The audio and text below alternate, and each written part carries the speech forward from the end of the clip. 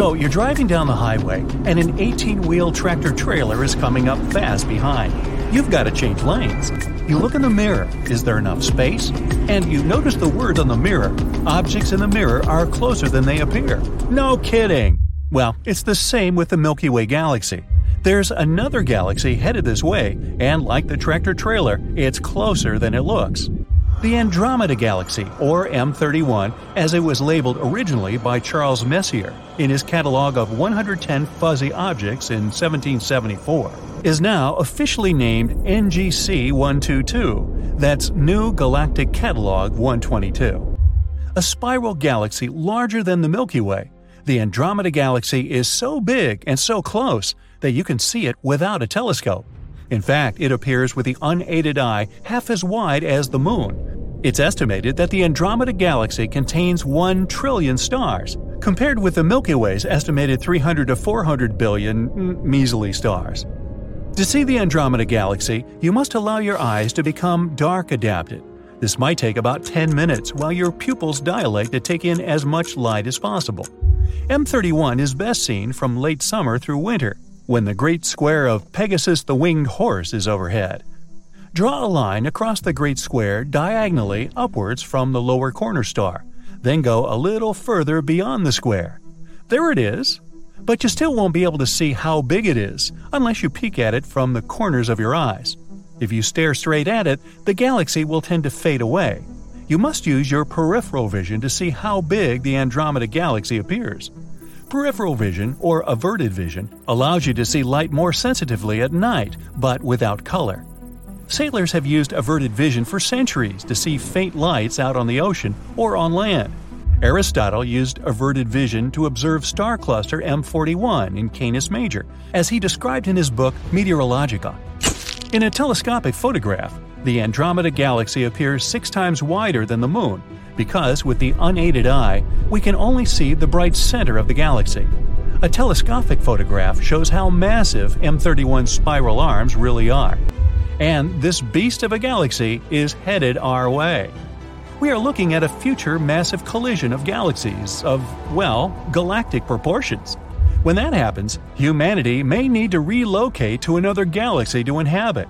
Perhaps we'll go to the Pinwheel Galaxy in the asterism of the Big Dipper. How do we know the Andromeda Galaxy is moving towards us? With a tool called a spectroscope. After the camera, the spectroscope is the most important attachment to a telescope. Oh, except for the human eye. Our eyes only see light. You don't have this big horse in your eye. You only have the light being reflected by the horse in your eyes. The same with space. We only see the light coming from there. So, if we are going to understand space, we need to understand light. And that was not an easy task for astronomers of the 19th century. The invention of the spectroscope was a big breakthrough in understanding light coming to Earth from space. With a spectroscope, astronomers can tell which direction objects in space are moving, as well as which elements are making the light. When you hear an ambulance approaching, you hear the siren getting louder and higher, and when it passes you and goes away, you hear the siren's sound get weaker and lower. The change in pitch frequency depends entirely on the motion of the source. This is called the Doppler effect, after the Austrian physicist and mathematician Christian Johann Doppler, who first explained the effect in 1842. The ambulance siren is not changing its volume. The sound waves are being compressed as it is approaching and stretched as the ambulance recedes. The spectroscope shows that light waves show the same Doppler effect as sound waves. They are compressed as the star or galaxy is approaching us and appear stretched when it is receding. Therefore, the light from an approaching galaxy will appear slightly bluer, the blue shift, a slight increase in frequency, and the light from a receding galaxy will appear slightly redder than normal, or red shift, a slight decrease in the light's frequency. In 1929, Edwin Hubble, after whom the Hubble spacecraft is named, published his spectroscopic study of 46 galaxies, the light from all but one of which was redshifted, moving away. Hubble's study provided the first evidence that the universe was expanding. The farther away a galaxy was from the Milky Way, the faster it was moving away. This was also the first evidence that the universe began with a Big Bang. The one galaxy whose light was blue-shifted moving towards the Milky Way, was M31, the Andromeda galaxy, the closest galaxy. 250,000 miles per hour seems a pretty high speed at which to have a collision. That's the speed spectroscopic measurements of the blue shift of Andromeda indicate.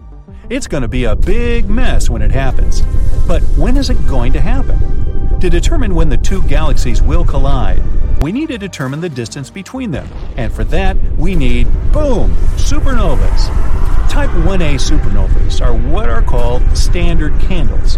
Just as we know how bright a candle shines, we know how bright a Type 1a supernova shines, its absolute magnitude. A Type 1a supernova appears when a white dwarf collapses under the pressure of all the gas it has been gravitationally slurping from a companion star. Looking at the Andromeda galaxy and measuring the apparent brightness of a supernova in the galaxy, it is possible to calculate its distance away from us. Because the intensity of light dims inversely with the square of its distance away, which is called the inverse square law, by comparing the apparent brightness of a supernova in the Andromeda galaxy with its absolute brightness, well, we get an approximate distance of 2.5 million light-years.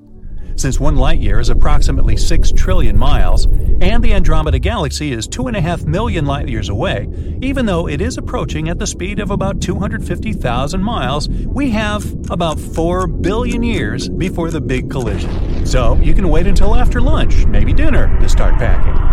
As an aside, if we see the Andromeda galaxy as it was 2.5 million years ago, and it has been moving toward the Milky Way all this time, how big in the sky would it appear now?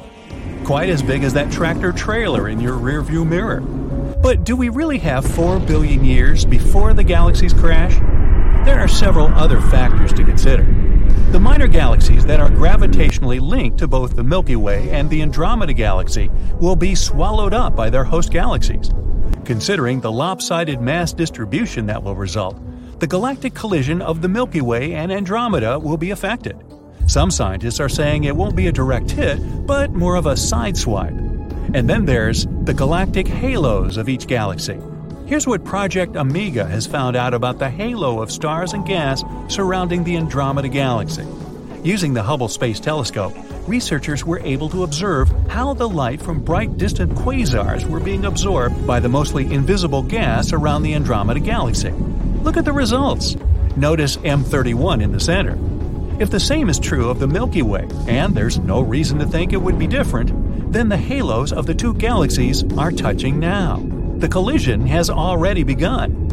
There is also a question about what effect the dark matter clouds around each galaxy might have on an impending collision, or are having now. But enough of speculation. In 4 billion years, the Sun will have increased brightness on its way to becoming a red giant star. And humans will have already found another galaxy to inhabit. Happy traveling, dear humans!